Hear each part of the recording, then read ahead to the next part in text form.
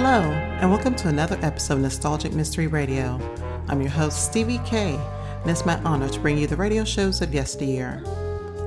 For this episode, I bring you The Adventures of Sherlock Holmes, episode titled The Camberwell Poisoning, originally aired February 18th, 1946, where Holmes and Watson investigates the poisoning of the hated head of a wealthy family. So sit back and relax, and I hope you enjoy this Nostalgic Mystery Radio. Thank you for listening. Petri Wine brings you Basil Rathbone and Nigel Bruce in the new adventures of Sherlock Holmes.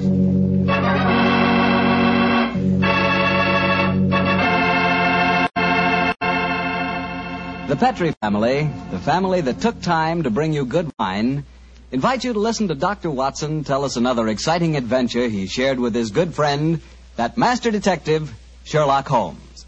And I'd like to tell you about my favorite time of day. It's just before dinner. You know, when the family's all sitting around in the living room and wonderful things are cooking in the kitchen? That's for me. And that's the time for a glass of sherry. Because Petri California sherry really makes waiting for dinner a pleasure. That Petri sherry is the perfect before-dinner wine. Just look at its beautiful amber color. And then taste that wonderful Petri sherry. What a flavor. Petri sherry has a rich, nutty flavor that's right from the heart of sun-ripened grapes. And if you like your sherry dry, not sweet, you'll want to get Petri Pale Dry Sherry. Or better yet, taste them both. Don't buy one, buy two. Those letters P-E-T-R-I on the label are the personal assurance of the Petri family that Petri sherry is truly good wine.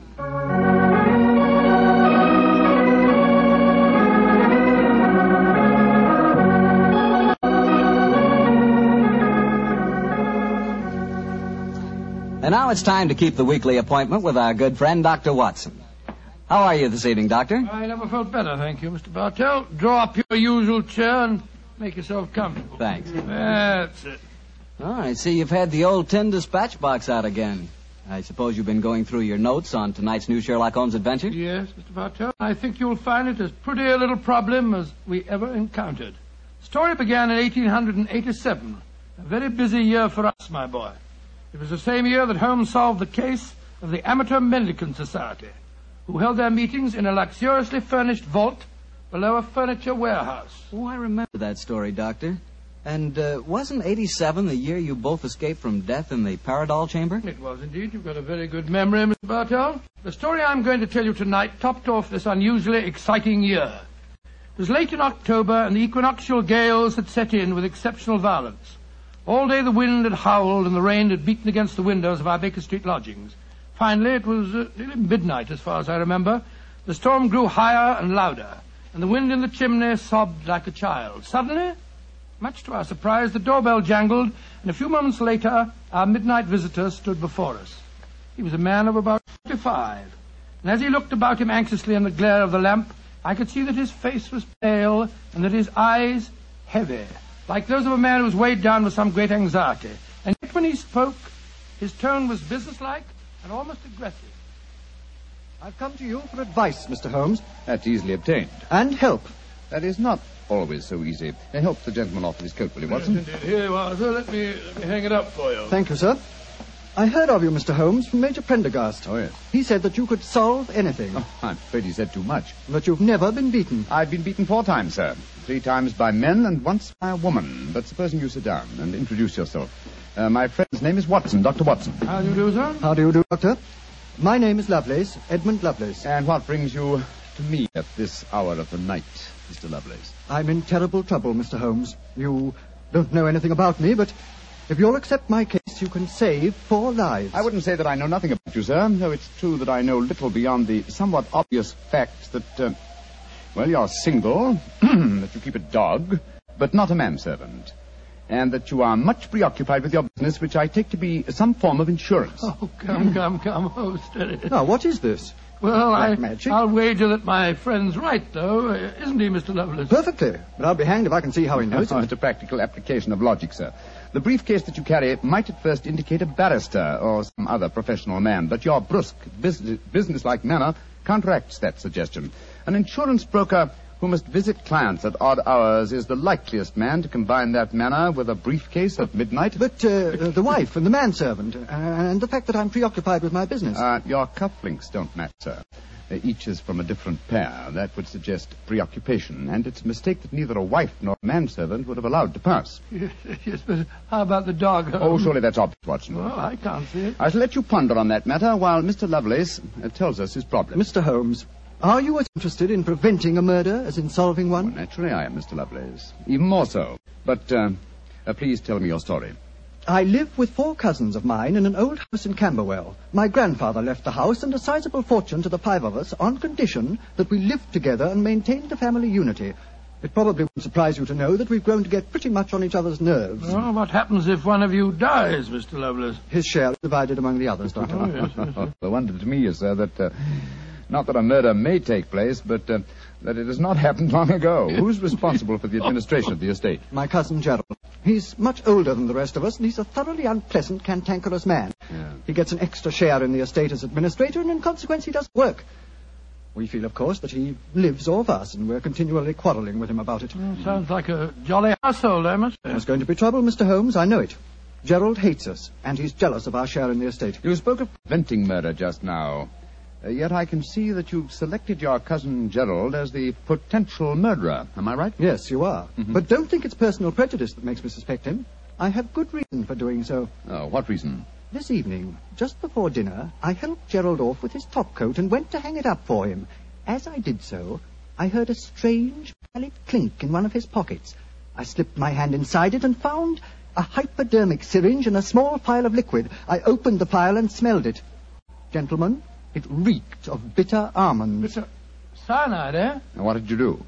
I thought of destroying it, but I realized that would put him on his guard, so I replaced it in his pocket. Of course, I warned the others, and we decided that I'd come to you. I had to see a most important client tonight, or I'd have been here earlier. Yes, it seems odd that you didn't come directly to Mr. Holmes as soon as you'd made the discovery, Mr. Lovelace. After all, if a potential murderer is walking about with a pocket full of cyanide, I should have thought that itself was more important than business. Well, Yes, I suppose it might seem so to you, Doctor. Now, that's a most interesting stick you carry, sir. May I examine it? Of course. Here. Oh, thank you. Now I see how you deduced that Mr. Lovelace had a dog, Holmes. There are the marks of the dog's teeth on the stick. Yes, my dear Watson, but these marks under scrutiny give us even more specific information. He's a large dog. You've had him for some years, Mr. Lovelace, and he's now old and feeble. Well, you're perfectly right, but I'll be hanged if I can see how you can tell that from looking at a walking stick. This stick is covered with teeth marks, therefore it has been carried many times by the dog. Now, it's a heavy stick, so only a large dog could have carried it. And the teeth marks also indicate a large jaw. The older marks are deep sunk. Look here. The fresh ones, where the wood has not yet darkened, are shallow. Yes, it's obvious that the jaws are losing their strength. That's very clever of you, Mr. Holmes, but I don't see what it has to do with the case in hand. Oh, neither do I, Holmes, I must confess. No, surely it tells us that your story, Mr. Lovelace, may bear a less terrifying implication than you think. On the other hand, its implication may be even more terrifying. Though it's late at night, I feel that any further delay in this matter would be extremely dangerous. I suggest that we get a cab and come to your house in Camberwell at once.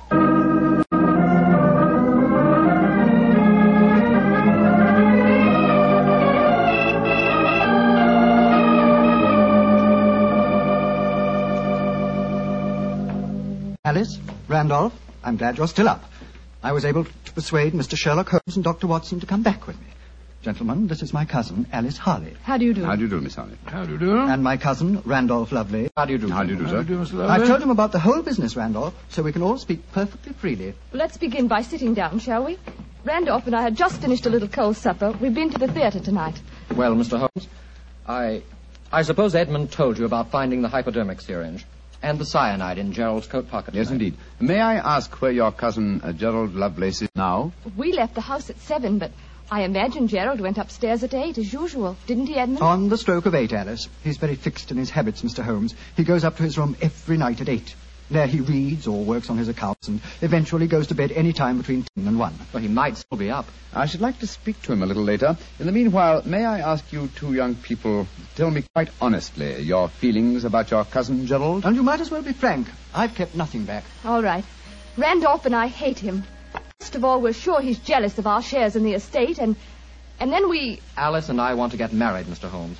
And Gerald won't hear of it. But you're cousins, aren't you? Only second cousins, Dr. Watson. Gerald is dreadfully conventional. He's threatened us that if we do get married, he'll go to court and try to have our shares in the estate annulled. And from the way the will is worded, I wouldn't be surprised if he could do it. So you can see why we have no great love for him.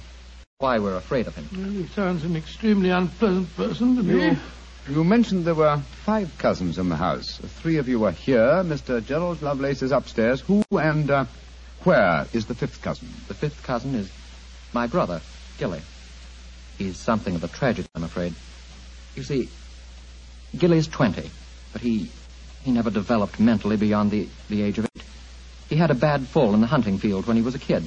He's been like this ever since. Oh, I'm sorry to hear that, sir. But he's the dearest, most gentle boy you've ever met. And, incidentally, the one person in this house who doesn't hate Gerald. The poor fellow doesn't understand the conditions of the will, I suppose. No. But if he did, I don't think it'd make any difference. I swear that Gilly loves every living thing, especially Gladstone. Gladstone is the name of his dog. His dog? Yes. The dog may be the key to this whole matter. The dog? What makes you say that, Holmes? When a man brings a quick and painless poison home to a household containing an old and feeble dog, it's more than possible that he has obtained that poison, quite legitimately, to give the dog a merciful death. To kill Gladstone? Oh, no. After all, Alice, dear, he is old and almost blind But, now. Mr. Holmes, if you think Gerald brought home the poison to put Gladstone out of the way, well, and I admit it sounds perfectly logical, what made you decide to come here tonight? Because I dare not even guess what you may have done by intruding the thought of murder in this situation. Where is your brother, Gilly? In his room upstairs, asleep. I wonder if we might go up to him. I'd like to talk to him, if you don't mind. And after that, I want a few words with your cousin, Gerald Lovelace.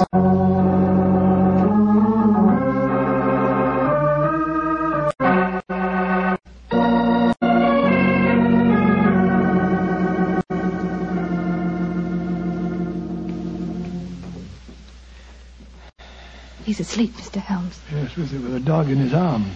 I'm afraid we'll have to waken him. Gilly? Gilly? That's all right, Gladstone. We're not going to hurt him. Gilly? Who is it? Oh, hello, Alice. Who are these men? They've come to take Gladstone away. No, Gilly, we haven't. Oh, of course not, Gilly. We've just come to admire him. Your brother's been telling us what a fine dog he is. Oh, that's different. Isn't he beautiful? I just had such a wonderful dream about him. Such a wonderful dream. What was it, Gilly? Well, he was all young again. Just a puppy. He was chasing a rabbit across a cliff top. And I was running with him. Oh, Gladstone looked so beautiful. Didn't you, old boy? Of course you did. And you know, the rabbit went down a hole, and Gladstone went down after him. And I went down after Gladstone. And we all had tea with the rabbits. Oh, so funny. They all had little green hats on. Hats with feathers. I wanted Gladstone to try one on, but he wouldn't. So sleepy. Come on, Gladstone. Let's go back to the tea party. Okay. His world may be a great deal more pleasant than ours, Watson. That's what I'd like to think, Mr. Holmes. Now I'd like to have a few words with your cousin, Gerald. His room's at the end of this corridor. I'm afraid Gilly wasn't much help to you, Mr. Holmes. On the contrary, young lady, he told me exactly what I wanted to know. Here we are. This is Gerald's room. There's no light under the door. He must have gone to sleep. And I'm afraid we must waken him, too. Must be a heavy sleeper. But he isn't. He's a remarkably light one. Come on, let's go in. Strike a match, will you, old fellow? Sure. The gas mantle's at the head of his bed, Dr. Watson. Yeah. Well, he's lying on the outside of his bed. He must be... There's blood on the pillow. Great Scott, Holmes. The back of his skull smashed in. He's been murdered. Oh, no. Horrible. Yes, Watson, but not the blows on his head. Look here on the table by his bed. A hypodermic syringe and a broken file. Yes, a broken file. Reeking of bitter almonds. Poor devil. Well, I won't pretend I liked him. But what a ghastly way to die. All they that take the sword shall perish with the sword. So the scriptures say, Mr. Lovelace.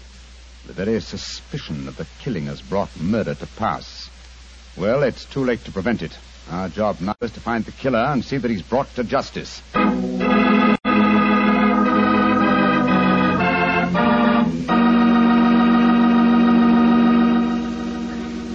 Dr. Watson will tell you the rest of his story in just a few seconds.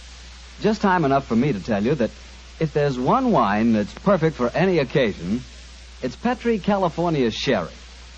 With a bottle of that rich, amber-colored Petri Sherry on hand, you can make that time before dinner a main event. And Petri Sherry is the perfect answer to the question of what to serve when company comes. Serve Petri Sherry alone and let its full, wonderful flavor speak for itself, or serve Petri Sherry with hors d'oeuvres or party sandwiches. And remember, you can serve Petri Sherry proudly, because Petri is the proudest name in the history of American wine. Well, Dr. Watson, so you found Gerald Lovelace dead in one of the bedrooms of the house in Camberwell. What did you do? Send for the police? Not at once, Mr. Bartell. Sherlock Holmes persuaded the remainder of the household to give him the opportunity of examining the scene of the crime carefully before the police were sent for. And so, a few minutes before 1 o'clock that October night, Holmes and I stood alone in the room of death.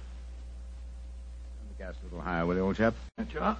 You know, Holmes, I think you should have sent for the police right away. In a case like this, Watson, I prefer to be my own police.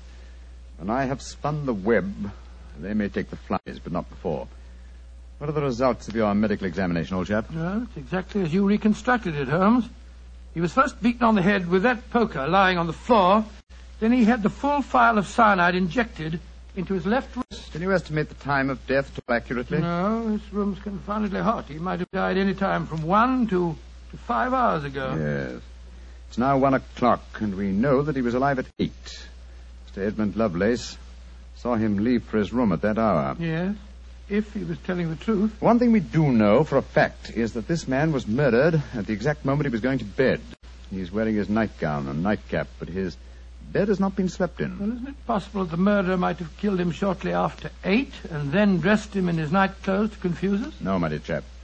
You will notice that the hypodermic needle passed through the sleeve of his nightshirt. Here. Also, the nightcap is crushed and bloodstained from the blows of the poker. No, Gerald Lovelace had prepared for bed. Yes. Look at the glass of water on the night table and the prayer book and the watch. Yes. Signs of a prosperous and meticulous man. Mm-hmm. A fine gold watch and in excellent condition. Aha. There's the answer, Watson. What do you mean there's the answer, Watson? I just wound this watch one turn and then it was fully wound. That provides us with a time schedule for our murder. Come on. We'll send a servant for the police, and while they're on the way, if you'll call everyone together, I should like to put a few more questions to this family.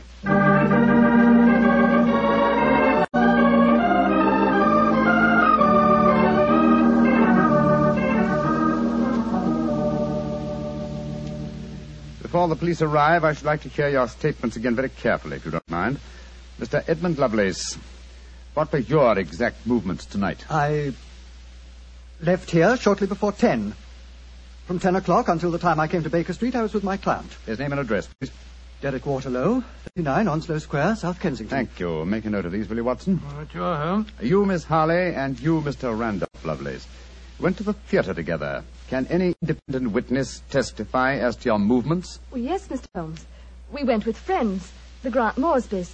They live at the Clarendon Hotel off Charing Cross. What time did you leave this house? Well, it was about 7:45, wasn't it, Alice?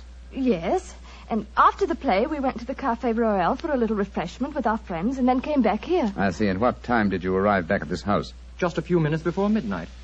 I remember the grandfather clock in the hall striking just as we went into the drawing room. And your brother Gilly, sir. I hate to waken him again. Have you any idea of his movements tonight? Well, he never goes out after dark, Mr. Holmes. But I spoke to the cook as we came in tonight. She says that he played cards with her until just after 10 o'clock. He was fast asleep when I looked in on him shortly after midnight. Thank you. You've made a note of all these facts, Watson? Yes, Holmes, I got them all down. Good. Then let's be on our way to Baker Street. But the police, Mr. Holmes, they're on their way. I know. Please give them my regards, will you? Apologize for my informality and tell them that I shall have the answer to this matter probably in a little over 24 hours.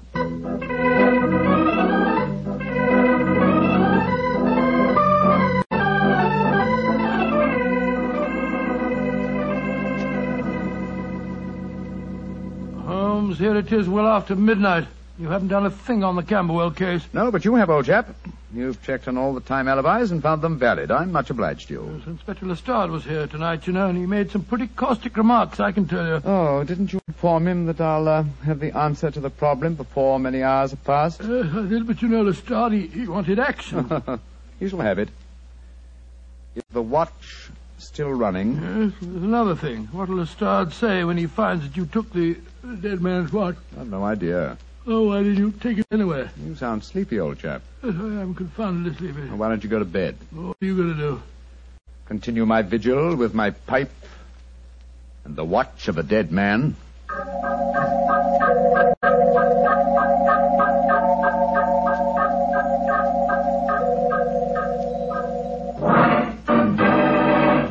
Watson, wake up! What time is it? 5 o'clock in the morning. Good Lord, will you dig up at this hour? The watch has just stopped. I'm about to rewind it. What are you rewinding it for, Holmes? You waited over 24 hours for it to unwind. When I know how many turns it takes to wind it fully, I shall have the answer to the whole business. 10, 11... You're being confoundedly mysterious, as usual. 14 turns, and the watch is fully wound. Get your clothes on, old chap. Well, where are we going on this hour? To the house in Camberwell. Now I know who murdered Gerald Lovelace.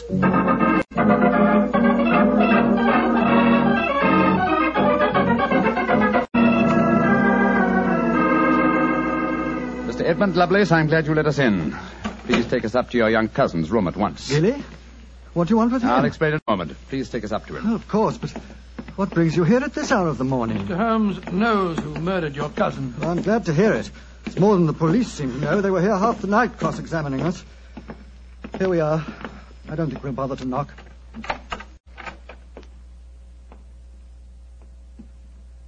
Gilly? Gilly? I'm awake. We heard you coming up the stairs, didn't we, Gladstone? It's the same men again. You're not going to take Gladstone away, are you? Please don't take him away. Don't worry, Gilly. We're not going to touch him. Oh. All right, then. Oh, Gilly. Yes? You really love that dog, don't you? Of course I do. More than anything or anybody. I believe you'd even kill a man who tried to hurt Gladstone. Wouldn't you? Oh, yes, sir. I would. Gilly! No. Great Scott. Gilly, I don't think you'd really kill a man. I don't think you could. Couldn't I, though? How would you kill him? I'd hit him first. I'd take a poker and hit him on the head so he couldn't fight back. And then I'd take the nasty needle he told me he was going to stick in Gladstone, and I'd fill it full of that water he showed me, and I'd stick it in him. That's what I'd do. Then he'd be dead. And he couldn't hurt my Gladstone anymore. Not ever. Let's leave him, shall we? Goodbye, Gilly. Pleasant dreams. Goodbye, sir. Good old Gladstone. You satisfied, sir? Yes. Poor Gilly. There's no doubt about it, of course. Can there be no one who described the murder to him, and yet he's just given an exact description of its method? What'll happen to him? They won't try him. No. A little pressure in the right places, and he'll be released to a private nursing home. I'll do everything I can, Mr. Lovelace. Thank you, Mr. Holmes. Thank you very much.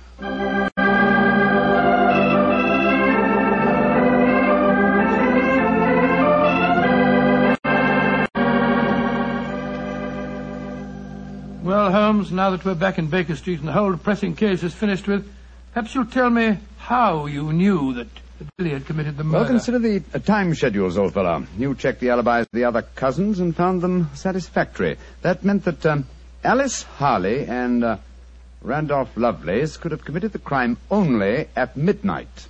Edmund only before 10. Gilly only around 11. You said that the time of death could have been at any of those hours. Yes, I did. So how did you pin it down to 11? The watch gave me the specific answer. When I picked it up, I unthinkingly wound it. Made one turn and was then fully wound. Now, when does a methodical, precise man like Gerald Lovelace wind his watch? Just as he's going to bed. Exactly, old fellow. So that it was obvious that he was killed precisely one watch stem turn before I wound his watch. Now I'm beginning to see daylight, Holmes. So you let the watch run down? That's what I did. It took 28 hours, from 1 o'clock the night before last until 5 this morning. Now, how many turns did it take to rewind it? 14, wasn't it? That's right.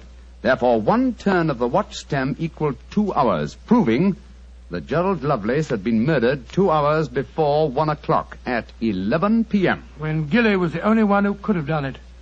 You know, Holmes, I still find it hard to believe that boy was capable of such a ghastly crime. He seemed so gentle. Oh, he is. Except when his beloved dog's life was at stake, probably out of some mistaken notion of kindness. Gerald Lovelace warned the boy of his intentions regarding the dog. It's a sad business, Watson, a sad business. I hate to think of that boy spending the rest of his life in a mental home. I have one prayer for his future. What's that, Holmes? The dog Gladstone can't live very long. I pray that Gilly does not long outlive him.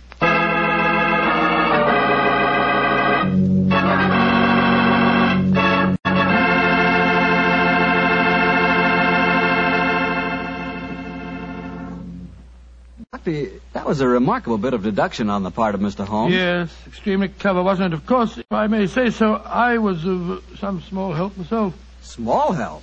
Why, Doctor, you practically solved the case by yourself. Oh, I wouldn't go as far as saying that. But, Doctor, you did check all the alibis, didn't you? Yes, I checked where each suspect was at various times. Yes, you checked time. And what's more important than time? Well, Why, Doctor, time is even vitally important when it comes to wine. I was wondering how you were going to bring that in. And one thing we do know, Petrie took time to bring you good wine. So nobody can miss with Petrie wine. It's just got to be good. You know, you can't be in the wine business as long as the Petrie family without really learning all about the fine art of making wine. And don't forget, the Petrie family has been making fine wine since way back in the 1800s. So, naturally, they've been able to hand on down, from father to son, the result of generations of experience at turning luscious, sun-ripened grapes into fragrant, delicious wine. No matter what type of wine you prefer, you'll like it more if it's a Petrie wine, because Petrie took time to bring you good wine. Well, Dr. Watson, what new Sherlock Holmes story do you plan to tell us next week? Well, now, next week, Mr. Bartell, I'm going to tell you a most unusual adventure that Holmes and I had when we were attending a performance at the Opera House in Rome. It concerns a famous singer who lost her voice, an understudy who was nearly lynched, and a murder that baffled the police. I call it The Adventure of the Terrifying Cat. Well, that's a story we've got to hear. Thank you, Mr. Bartell. And before you go, I want to talk to our friends about their war bonds. You know, during the war, the best investment we could find was the United States war bond. And for my money, they're still a great investment. They're called United States savings bonds now, and only the name is changed. Savings bonds are sold in the same denominations and give you all the same advantages. And you can buy savings bonds at the same places, at your bank or your post office or through the payroll savings plan. So invest all you can in United States savings bonds, because you cannot find a better or a safer investment.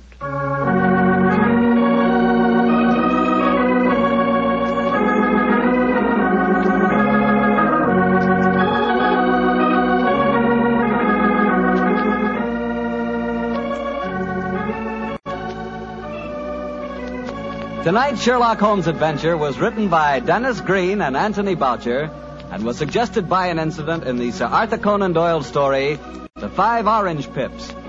Music is by Dean Fossler. Mr. Rathbone appears through the courtesy of Metro-Goldwyn-Mayer, and Mr. Bruce through the courtesy of Universal Pictures, where they are now starring in the Sherlock Holmes series. The Petrie Wine Company of San Francisco, California, invites you to tune in again next week, same time, same station. Sherlock Holmes comes to you from our Hollywood studios.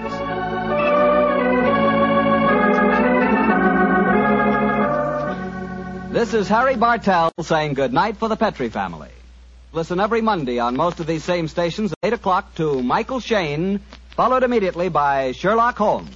This is the Mutual Broadcasting System.